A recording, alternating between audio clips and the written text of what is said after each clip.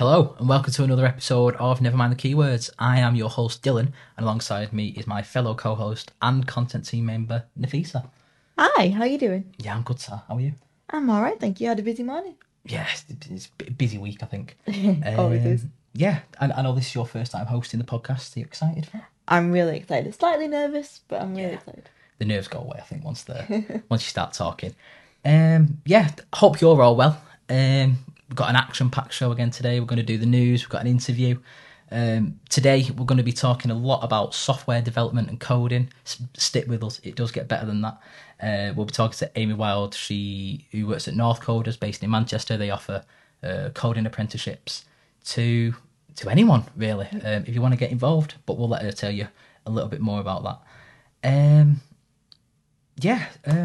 It was a really interesting conversation. We spoke a lot about barriers to the industry, why coding is so valuable in today's world, and the different avenues that it can open up to you, and the different types of people that can be open to it. It's not just what you would imagine a traditional person to go into coding. It can be anyone. Yeah, it's a crazy industry, and I didn't quite realise how accessible it was. But yeah, we'll let her tell you about that. We'll be back with the news.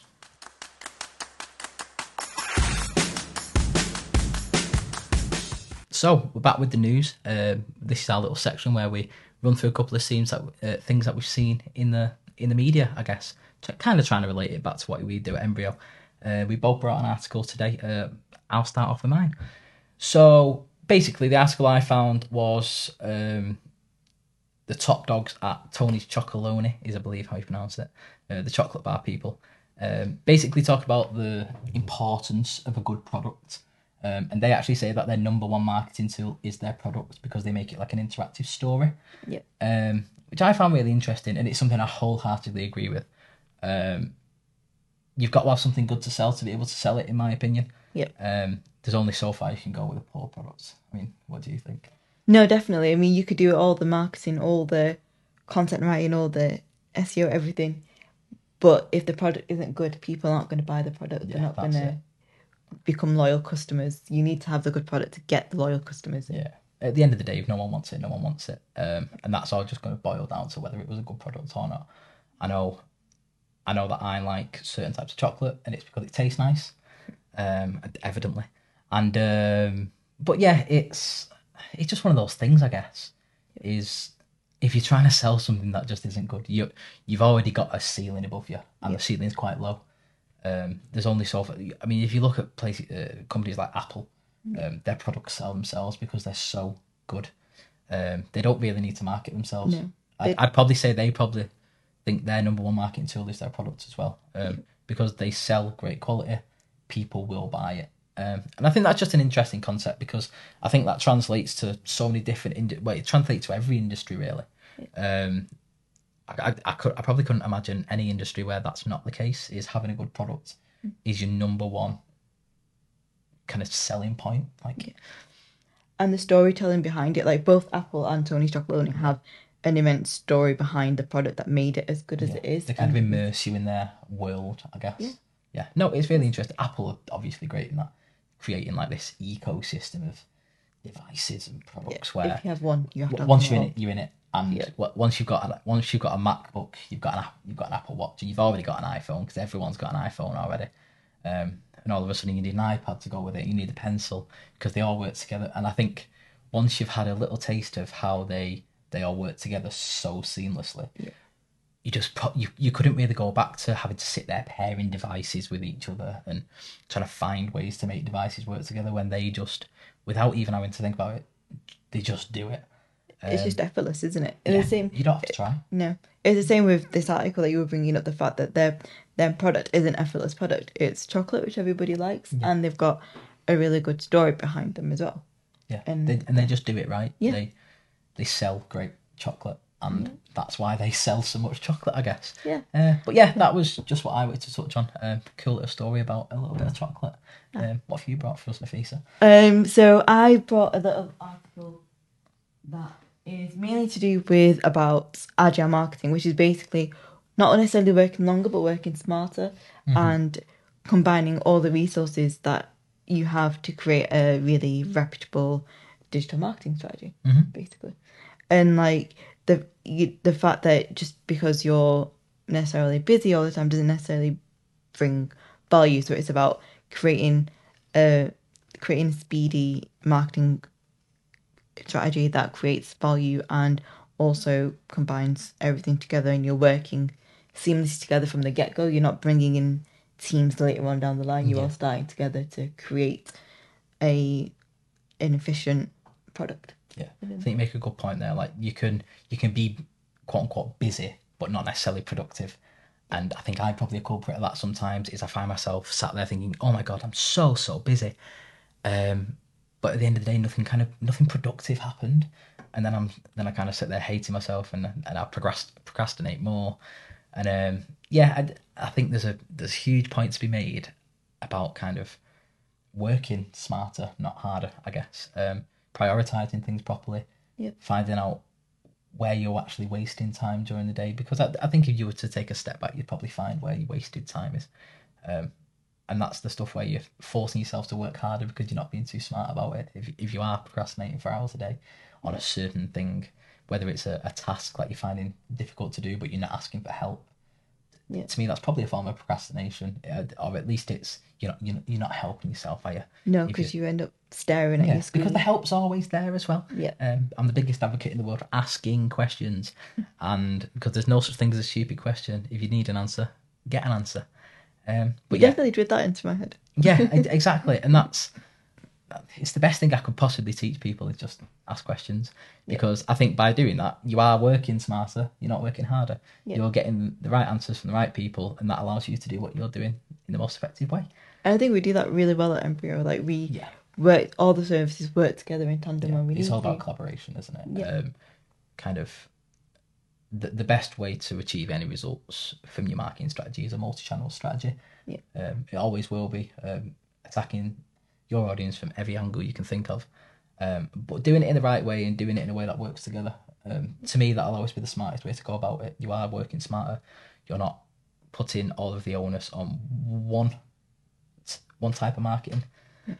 But yeah, obviously that's what we do at Embryo, and it works great for us. So yeah, no, definitely. That's why I found it really interesting, because it's basically the article is doing really well as well. It's true. No, it's a really cool article, and thank you for bringing it, Nafi. That's all for the news this week. We'll be back with Amy Wile's interview just after this break.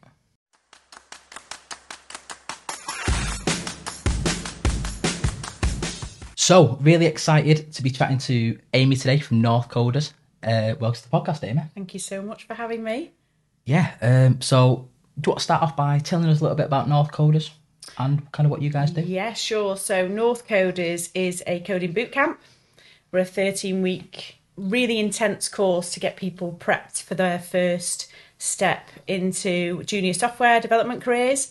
And we're also an apprenticeship provider. So we use the same learning modules, but we stretch it over a 13-month period for the apprenticeships as well. Cool. So kind of, I mean, how did that kind of come about? Is it spotting a niche in the market kind of thing? Or is it a lack of people doing that kind of role at the moment?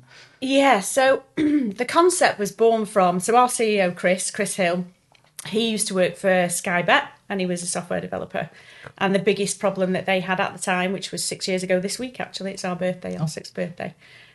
So he had a problem within his teams that he couldn't attract enough talent and enough junior devs into Sky Bet. And he was like, hang on a minute, where are all these people?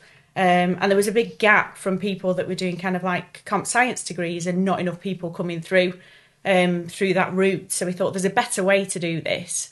And then the idea of Northcoders was born. He left Sky Bet. He set up Northcoders 6 years ago. The first cohort was 6 people.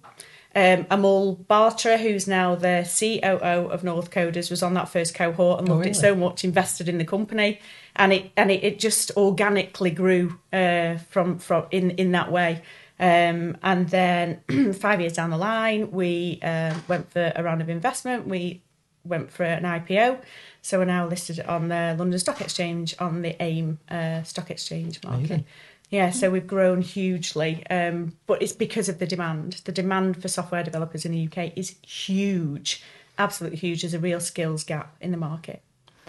That's amazing. And why do you feel that there's a need for an establishment like Northcoder, is it like within the industry, because it's extremely male dominated?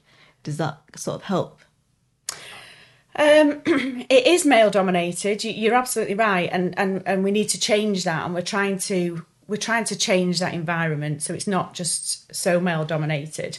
We're not the only bootcamp provider, we're not the only apprenticeship provider, and we're still able to get people into roles. So 95% of our graduates go into careers as software developers. So the demand is sky high, and I think the problem that's created the demand is from grassroots. So it starts at school and it starts at colleges, and, you know, talking about my experiences and where I'm in my 40s now, so there's quite a big timeline gap there. But, you know, when I was at school, it was unheard of that a girl or a female would be advised that there was opportunities and potential for them to go into tech or to go into IT. And we were kind of like all channeled into, well, it depends whether you were working class or whether you were classed as middle class or upper class. You know, if you had money behind you, you could go to university and learn. If you didn't, you had to go out and work. And the options there were limited. And it was all around the manufacturing environment. Or if you were a girl, you were encouraged to go into childcare or beauty and hairdressing. And there's nothing wrong with that at all. However, it did prevent a generation, I'd say, a good 10, 15-year generation of going into software from a female perspective. So we're behind, massively behind, in terms of encouraging women and young girls to get into technology. It's getting better, but there is a gap there that needs addressing, is being addressed, and we're working towards it. But all companies can still do more in that sense. Technology still is a white, middle-class, male-dominated environment, and we need to change that for sure. Yeah, and obviously Northcoder's there is helping by providing kind of anyone who wants to get involved in that kind of process, I suppose. Yeah, absolutely. So, talking more about your role at Northcoders, do you want to tell us a little bit about kind of what you do? Because obviously you're not sat there coding and stuff. Absolutely not. I mean, do you have any coding experience? No, Are you not none a coder? whatsoever. I am not a coder. I'm not a techie brain whatsoever. I have tried to code. Yeah. It's not for me. My brain is not set up that way that I can code. Obviously, I'm interested in technology, so that, you know, I'm passionate about technology and I'm passionate about being in this industry. And the tech sector, let me tell you, is a fabulous place to be as well. It's a really nice, encouraging environment to be in, and the majority of the people are just really, really nice people as well. But no, I'm not a techie, so I'm Chief Commercial Officer, so I look after the sales teams and the marketing team within Northcoders. So it's within my remit to set commercial strategy and direction, marketing and sales strategies, and grow the business in that way. With obviously the team, the classroom team, and the dev team behind me, and the sales and the marketing team as well. Yeah. So do you think you found that quite challenging to get all those teams working together for a common goal?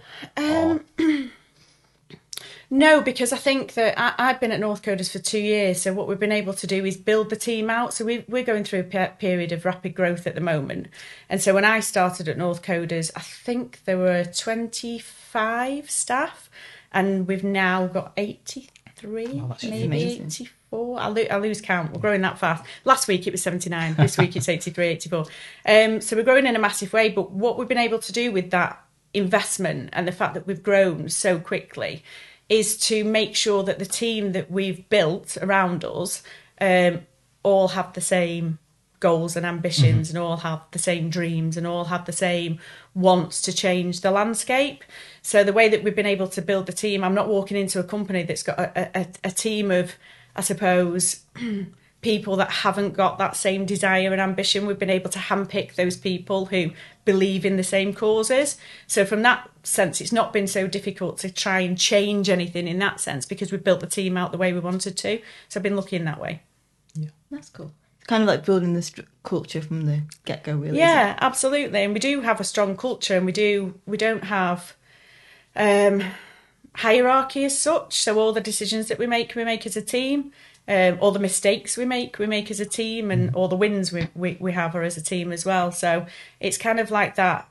Everybody feels that they're included, and that's really difficult to maintain whilst you're scaling a business and you get bigger and bigger and bigger. But I'm really keen and adamant that we won't lose that as we grow, because it's important to maintain that great culture. And we don't want to be in a position where anybody comes in and feels alienated, or that they're not heard, or they haven't got a voice. So I'm really keen on keeping that kind of culture in-house. Yeah, I really like the idea of like keeping the accountability kind of spread across kind of everyone. Because everyone gets to play their part then as well. Yeah. They feel included, like it's not just a team when it's their win as well. It's everyone's part of everything, and I absolutely love that. So obviously coding's a little bit of an obscure thing to go into. And I suppose you guys are kind of tasked with getting people to go into that. Yeah. It's a pretty weird thing to have to ask someone to go. I know when I was at school, I didn't know what a coder was. I know they tried to show us little bits of insanely techie stuff in the IT lessons. And like, just like it was for you, it wasn't for me either. How do you kind of encourage young people to be going into those kind of industries?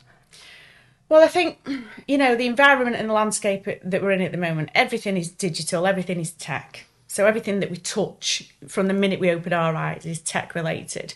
So I think it's actually easier now to talk to younger people about getting into tech, because they know about it a little bit. And to be a coder, when we say, oh, it's not for me and it's not my brain, I'm more of a strategic thinker. But if you've got good problem solving skills, and you don't have to be a genius at maths, you don't have to be all those things, but if you've got good analytical and problem solving in your head, then you can be a coder. So that there are no barriers in that sense. So yeah, for the younger generation, I don't think it's so difficult to talk to. For people, parents, potentially mums who are stay-at-home mums, there's a bit of a barrier there, because obviously if you're looking to retrain, it's how to fund that. So who funds that process? Who pays for the bills while you kind of like retrain to be a software developer? And the answer to that is actually apprenticeships, which has, again, a negative connotation as such, absolutely, because it's classed as just for young people. Or again, when I was younger, apprenticeships were viewed as you will be an apprentice and you will make the brews, and that will be your job. What I got told. So exactly, and so nobody wanted to do it right. But in actual fact, apprenticeships, and it needs a rebrand. Apprenticeships need absolutely. A rebrand. And the government have tried that, because they tried to put modern in the front of the word apprenticeships, and modern apprenticeships just doesn't brilliant. It doesn't mean anything. But apprenticeships is a really good route in, because in tech the salary, starting salary is about 18,000. So it's not an amazing salary, but it's going to pay your bills, so you can retrain in that to be a software developer or a coder or anything, UX, UI. There are apprenticeships in most tech-related roles, and it affords that opportunity for people that are, I suppose, a little bit older, or have families, or are returning to work for some reason, or completely wanting a new career, to be able to take those steps without it costing them an absolute fortune in terms of uni fees or course fees. Our course at the moment is funded by the DfE as well, so depending on which area that you're living in the country, whether it's the northwest, the northeast, the Midlands, and the northeast, Yorkshire and the Humberside, you can apply to do a Northcoder's course, and it's fully funded via the DfE. So yeah, I think you make a really good point there about apprenticeships. I did an apprenticeship, that was my route into the industry, and I think the best way I can describe it is when I was going through like school system and I got to kind of choosing what I was doing after I finished school, it was kind of the people who are smart go to uni, the people who aren't that smart do apprenticeships, and it's just so far away from people learning so many different ways. Absolutely. Some people need hands-on experience to learn what they're doing, some people can just sit and listen to lectures, but I think just the way it's kind of ingrained in you from when you're like 15, 16 years old, like you're very vulnerable to kind of being moulded at that kind of age. And I definitely felt it. Like when I chose not to go to uni and started looking at apprenticeships, I felt like, oh, I'm taking the stupid route almost. And it's just not that. It's not the case. To me, it's the smartest route into an industry. Well, it absolutely is. But there's just such a negative perception. And I love apprenticeships. I think they're absolutely wonderful. But the brand around them and that perception, even in companies, when you talk to companies, and you talk about the apprenticeship program that we do is a level 4 software developer. And the biggest question that we get asked for companies is, when will this individual become valuable to us? And it's within a 6-month period that this individual can start to, you know, have some real benefit towards the business, which is what, you know, businesses want, right? But we talk to them about the level 4 standard or the level 4 course. And then at the end, it's almost kind of like, oh, by the way, it's an apprenticeship. Because you almost, the word itself, it just brings up all these kind of it's wrong... kind of deemed as just an apprenticeship. Just an apprenticeship. And it's so wrong. Like, for me, I'm such an avid believer in apprenticeships, but I just wish the government would rebrand it. I'm like, please rebrand it. But yeah, hey, it is what it is for now. Especially for like industries like coding, where you need that hands-on experience. It's not something that you could necessarily learn in a traditional classroom setting. It's the most valuable way to get that experience. Absolutely. And if you haven't got the money behind you, how else do you break into a new industry? It's a no-brainer, really. But again, I could wax lyrical all day. I'll just never ever understand that stigma. No. You get the education and you get the experience. I don't understand what there is not to love about the apprenticeship route. Yeah. So obviously you said you're not a coder yourself, but to you, what is coding? I suppose you're probably an interesting person to ask this question. Kind of what is it as a discipline? When you're kind of removed from it, it'd be interesting to get your take on kind of what it entails. So, I mean, coding is technical, and the various different programming languages that you can talk about that I couldn't talk about. Yeah. But there's a good analogy that I use when I'm talking to people that are from a non-coding background. And if you think of it like a recipe of how to bake a cake, for example, the cook is the computer, okay? And the recipe and the instructions is the developer, the software developer. So the software developer is putting together a list of ingredients, turn the oven on to 200 degrees, add your eggs, add your milk, add your flour, whatever it is. And they're writing this down in code to give the cook, the baker, a set of lists and instructions to perform. And that's the simplest way that I can break down what code is and what it does. So a dev or a software developer or a coder will sit and write in code a set of instructions for the computer to perform. And that's the most basic way I can think to explain what code is. And then that expands onto kind of like front-end development and then UX and UI. So that's the end point, so how to make it pretty. So if you wanted to make a cake and then you took it out of the oven and then you decided, do I put icing on it, or do I put cherry on it, or do I put strawberries on it, or cream or candles or what have you? That's the design element and the front-end bit. So what makes it interactive, if that makes sense, for the user, and what's going to make someone want to buy it, or what's going to make someone want to use it in the way that it's going to be used. That's the most basic way I can explain it. No, that's a perfect analogy, and there's like shows that there are different elements to it as well, the back end and the front end, which are both equally as important, but do different things. Why do you think that coding has become more valuable in recent years?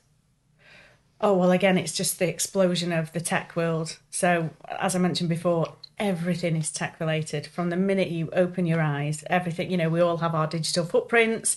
We all use technology. The first thing I do in the morning, the alarm clock goes off on my phone and I pick it up, and then I'll check my emails and I'll check Instagram and I'll check LinkedIn. Everything's tech related. So it's impossible to be in this world without having touch points with tech. And that's the explosion. And through businesses, obviously the need is there for that skill set, to how to understand tech, how to sell our products, how to buy things, how to communicate with people is all tech related. And that's your demand. Yeah, no, definitely. And what would you think, like, if you were introducing somebody to come into the practice and become an apprenticeship, what sort of things could you guarantee that they would learn? So, from our perspective, the way that we run our courses is we have something called an entry challenge. So before someone starts on the course, we need to make sure that they're ready and able to do the course. So we've got our own onboarding platform, which is kind of like practice code. So we start at the very beginnings of code, so 1+1 in code. and we work through a set of exercises. There's also loads of free resources like free code camp and code wars that people can have a play on to get them kind of familiar with coding and software development and what it does.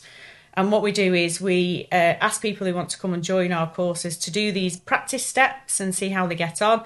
And some people will think that it's for them and they really want to do it, and then do a few practice challenges, and then they're kind of like, oh, it's not for me, and that's fine. That's not for them. But for the people that do, they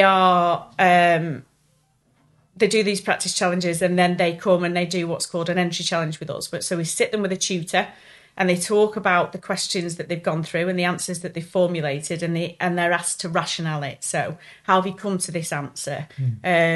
How did you get there? What were your first steps? And it's unpicking the code so they have an understanding of what it does. And for me, that's a really good indicator of whether someone's going to do really well on the course or whether someone's going to just disengage within the first couple of weeks. And some people do and some people don't. So the first steps for me would be get out there and practice. Get onto free code camp, get onto code wars, practice bits of code, speak to people, phone us, email us, whatever, and we'll guide you through the process. Yeah. So obviously a lot of going into coding can be taught. It's a lot of technical skills. But do you think there's anything within it that's kind of, you need some kind of personality traits to be in there? I know you mentioned stuff like problem solving before. Because I know going into what I do, I'm a content writer. There are technical skills that you need and you can learn them, but there are certain kind of personality aspects that you probably need as well. Do you think for coders the same exists? I don't think there's personality aspects or traits that would stop you from being a dev or not. Problem solving is a key skill. Yeah. And I think persistence as well, because a lot of the things that I hear and the feedback is that when you're learning to code, often it goes wrong, and you have to be persistent and not just give up. And look at different routes of how to do things. But in terms of personality, I don't think there is personality traits. And skills-wise, it's just having the ability to not take it personally if your code doesn't work, because it's not, you'll find another way to do it. So it's finding a different way to do it. We've had on our courses, we've taught over 1,000 people. And we've had people from such a broad range of different backgrounds and careers. So we've had people that are straight from school or college. We've had a busker. We've had the train announcer at Manchester Piccadilly train station came and learnt to code with us.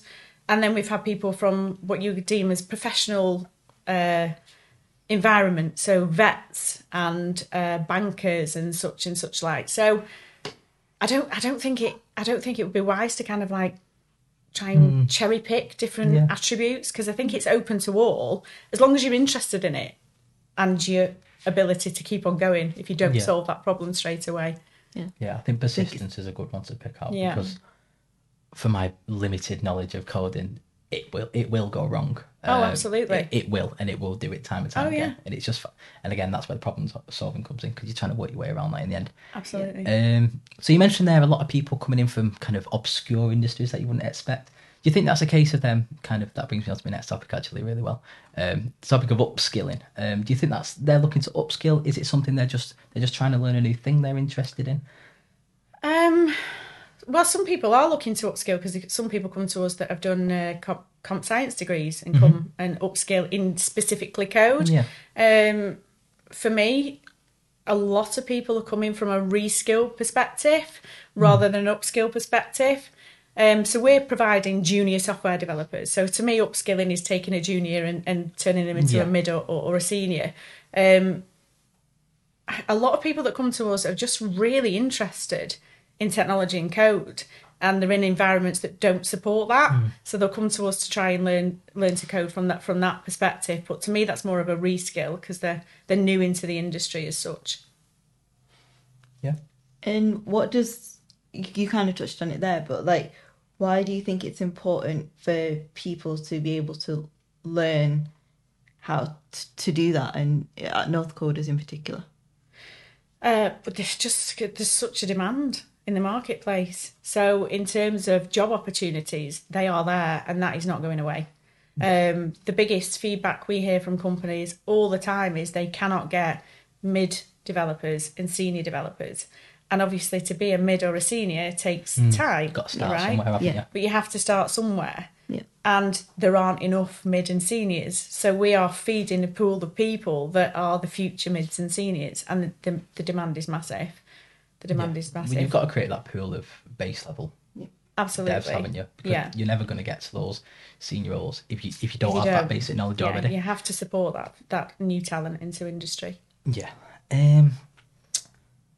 How do you feel? How do you find like the idea of upskilling and continuing their professional development, but carrying on from going into like from an existing role?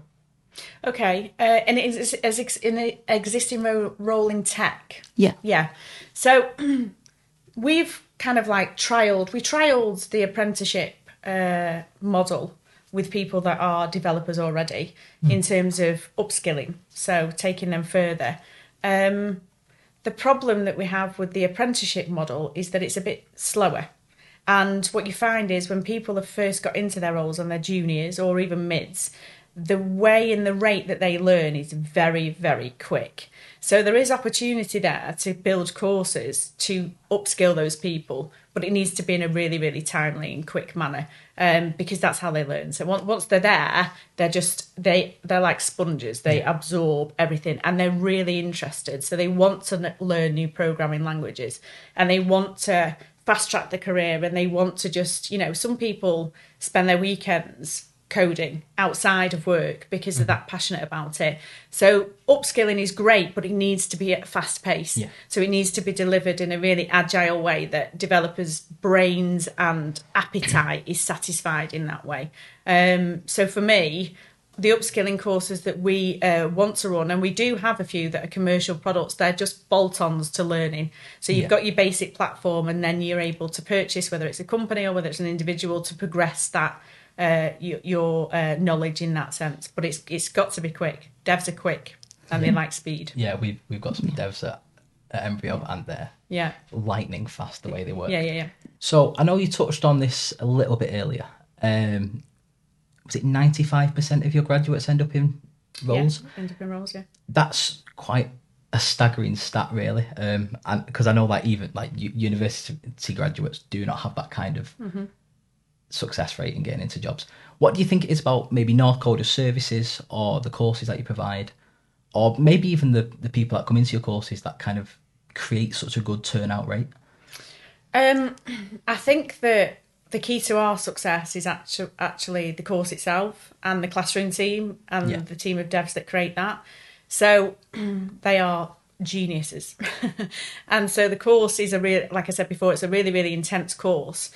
But we don't just teach in specific programming languages. So we teach people how to unpick code. So when they go into an organisation, when we talked about those developers and how quickly they work, they're able to pick up other programming languages really, really quickly. And it's because we've taught them the foundations and the principles of code rather than verbatim teaching them a code principle, for example. So I think in that sense, the way that we teach, and we have curriculum partners that are businesses as well, and they constantly feed back to us the type of tech that they require for their businesses, and we tweak the curriculum according to that. So we're always up to date with the newest kind of methods. And if you compare that to, I suppose, university and traditional routes into the industry, they're not able to keep up as quickly as we do. So we can change our curriculum. We're a commercial model. We can change our curriculum weekly if we wanted to. So as tech changes and as it changes so fast, we're constantly tweaking it so we stay up to date. So when a company gets a Northcoders graduate, they know they're getting a really, really thorough junior that can be project ready, go straight into the organisation and start to work on real-time projects. Yeah. I think when you think... I think that's really important because the industry is changing so fast and you need to be able to keep up with it. Otherwise, you're going to be left behind and the people that you train are going to have to upskill again somewhere down the line. Yeah, So yeah. you're giving them the tools from the get go. Yeah, it's a no-brainer to want to learn like that as well. Why would you want kind of a course that was relevant 2-3 years ago when it Yeah. could be a course that's it's relevant now? Absolutely. And in an industry that it is changing that frequently, like it probably does change weekly, monthly. Yeah. You do need a course that reflects that, which again it brings me back to the apprenticeship thing, and I won't bang on about it, but it just seems like the perfect way in, doesn't it? Because you're getting that experience. Yeah. And it just works, I think. So yeah, there was a stat that we picked out when we was doing a little bit of prep. Of 90% of the industry seems to be male when it comes to tech and particularly coding. I know we touched a little bit on equality before, but is there anything Northcoders does particularly to help people from various different backgrounds into coding? Yeah. So we have the course that's funded from the DfE, so that's helped in terms of barriers to entry regarding costs and the apprenticeship. Yeah. But also 50% of our staff are from gender minority. And Amazing. I think that's really important because you've got to live and breathe what you aspire to. Yeah. So there are a lot of companies out there that talk about, diversity and inclusion, but they're not actually living and breathing it. So 50% of our team are from gender minorities, and that then attracts people from gender minorities to come and do our course because they don't feel threatened in that environment. So from our perspective, that's the way that we're trying to change things. I really want to... So we have a careers team that help the graduates when they've graduated get into their first roles into tech. So I'm really pushing at the moment to trial taking people's names off CVs so they're completely nameless and addressless. So there are no personal details on there whatsoever, to try and encourage companies to not have any unconscious bias straight away. Yeah. So that's something that we're looking to trial. And obviously, again, going back to that grassroots, going to speak to younger people, going to speak to colleges and schools and talk to women and girls about how they can be in this industry, and it's a nice place to be. So our board is half women and half men as well. So we're really kind of like living and breathing what we want to see in the industry. And again, a lot of business speak about it, but they're a male-dominated boardroom there talking about how they want to be more inclusive and diverse, and it's just not going to work, is it? So we're trying to live by our standards to encourage the industry to do the same. Yeah. And what barriers in particular do you think women and people of colour do face when trying to get into the industry? Again, it's that being told that it's even possible, I think, is the start. For me personally, I'm a mum, so I've got 2 children. So for me, 5 years ago, it would have been impossible for me to get into the industry because who supports my children while I go and do this? So again, we're looking at different funding streams to have that ability to be able to give and provide that to people. But also, it always starts at school for me. Always starts at school, and it's telling people that they can do these things. Absolutely. Like anybody can do this, but there's so many barriers put in front of different groups of people in the UK that sometimes it's really hard to get that message through. But again, what we're trying to do is live and breathe our morals and our desires and our aspirations to encourage people from all walks of life that this is a place for you, and it's not exclusive. No, I think that's really important because I know for me as well, like it is really important to know that there are other people there when you enter the room that look like you and Absolutely. you have something in common with as well. So to be able, the fact that you're doing that is amazing. Thank you. Yeah. We're doing something right. Great. So you touched on there that you're a mum, got 2 kids. Yeah. Obviously, tech is such a fast-paced industry. Yeah. How do you kind of find that work-life balance? The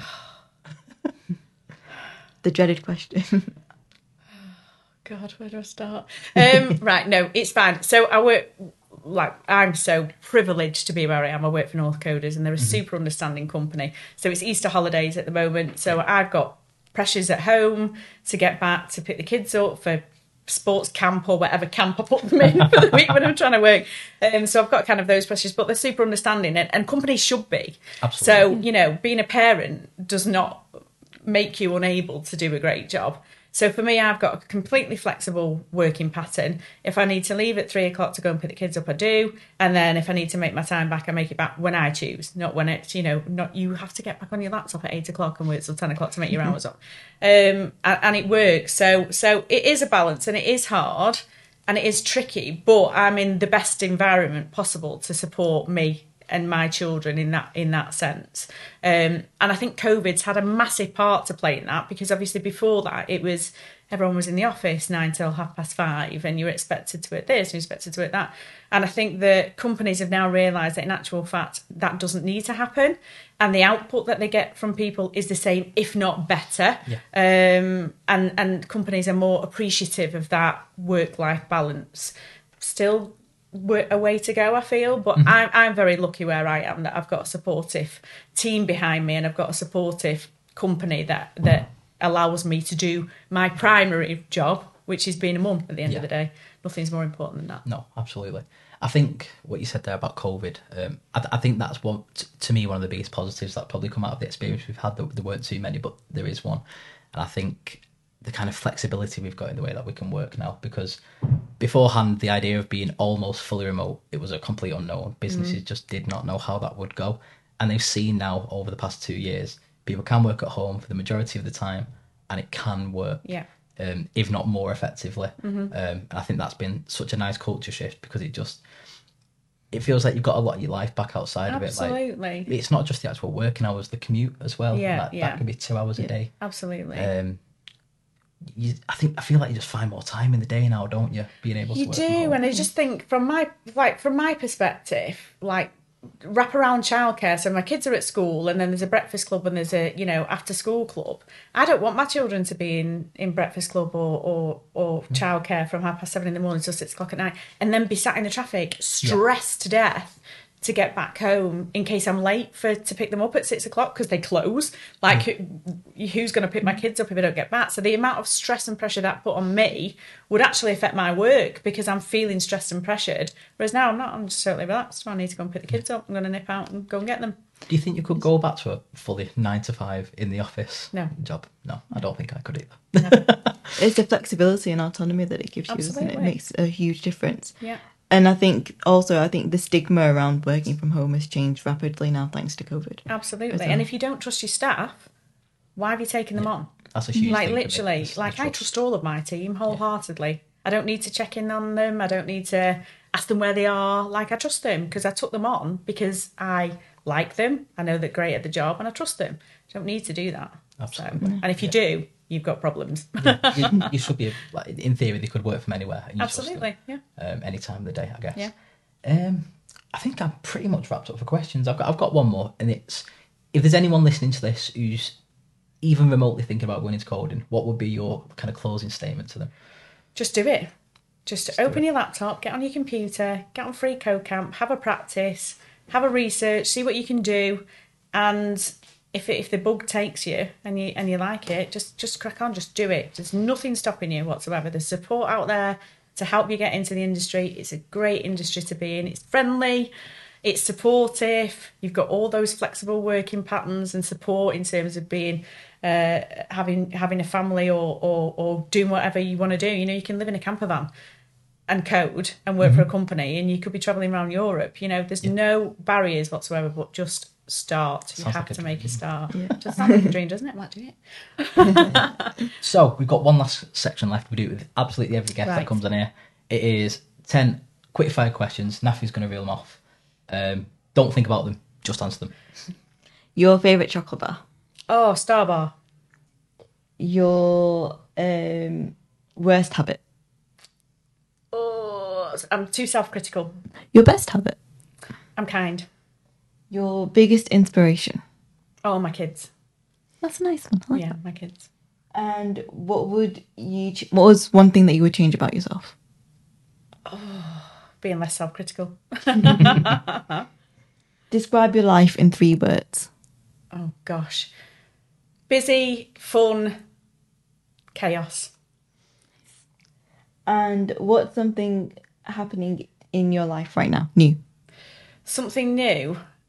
Oh God, right. So for me, it's all about navigating my children and their different stages of life. So I've got an 8-year-old and a 10-year-old now. So they're very different in their milestones and development. So navigating round what was a lovely, sweet boy into a gobby, what is soon to be teenager.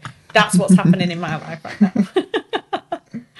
And what does success look like to you? That's a good question. Success to me is happiness. You can have billions of pounds, you can be the CEO of whatever company, you can be admired by a million people, be a superstar, whatever. But happiness to me is the key to success, because without that, there's no point. What was your favourite subject at school? History. That's this one. Interesting. Yeah. And your 3 favourite books that you would recommend? See, now I'm not a massive reader, because if I do read, it's with the children, so I'm like into kids' books. But Recommend us some children's books. yeah, Go for it. We're into classics, isn't it? Matilda's brilliant. So, I love Matilda. So for me, I'm more so the Forager's Calendar for me is my go-to book at the minute, and also books about kind of like gardening and stuff, because I'm a granny. That's what I do with my weekends. But that's what I read at the moment. All factual, not too into fiction. Oh, that's amazing. I've got a really good book about bonsai trees at the Oh, moment. bonsai tree. Oh, so I'm not alone then. Brilliant. Brilliant. Bought it a few weeks ago because I've got myself a new bonsai tree. Well, we'll have to swap. I'll give you my Forager's Calendar and I'll take your bonsai tree book for We have a a good week or time, two. don't we? Anyway, I think that's all we've got time for. brilliant. Thank you so much for coming You're on, more than Amy. welcome. Thanks for having It's been me. a great chat. Really good to get some insights into the kind of the coding industry and kind of how that works. Fabulous. Thank you. Cheers. Yeah. Thanks. See you later.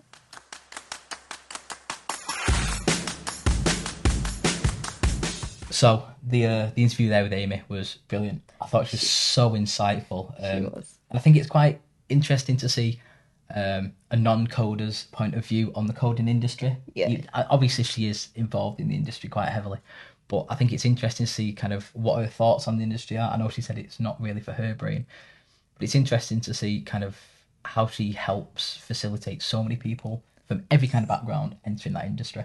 And her passion for the industry shone throughout every single question that we said that. And it really opened my eyes as well to like how versatile coding is and how the other people can come into it. And she's really and the fact that we were talking about a friendship as well, I think that was really important because it's not I know, it's hard starting a new industry, going into a new place, and having that support actually helps a lot. And I think it will get a lot of people more interested and find it more accessible. I know. I was almost convinced to start doing a coding course. Maybe I will on the weekends. It was great to have Amy on. And I think that's all we've got time for this week. We'd love it if you could give us a like, share, follow on wherever you get your podcasts from. And we'll see you next time.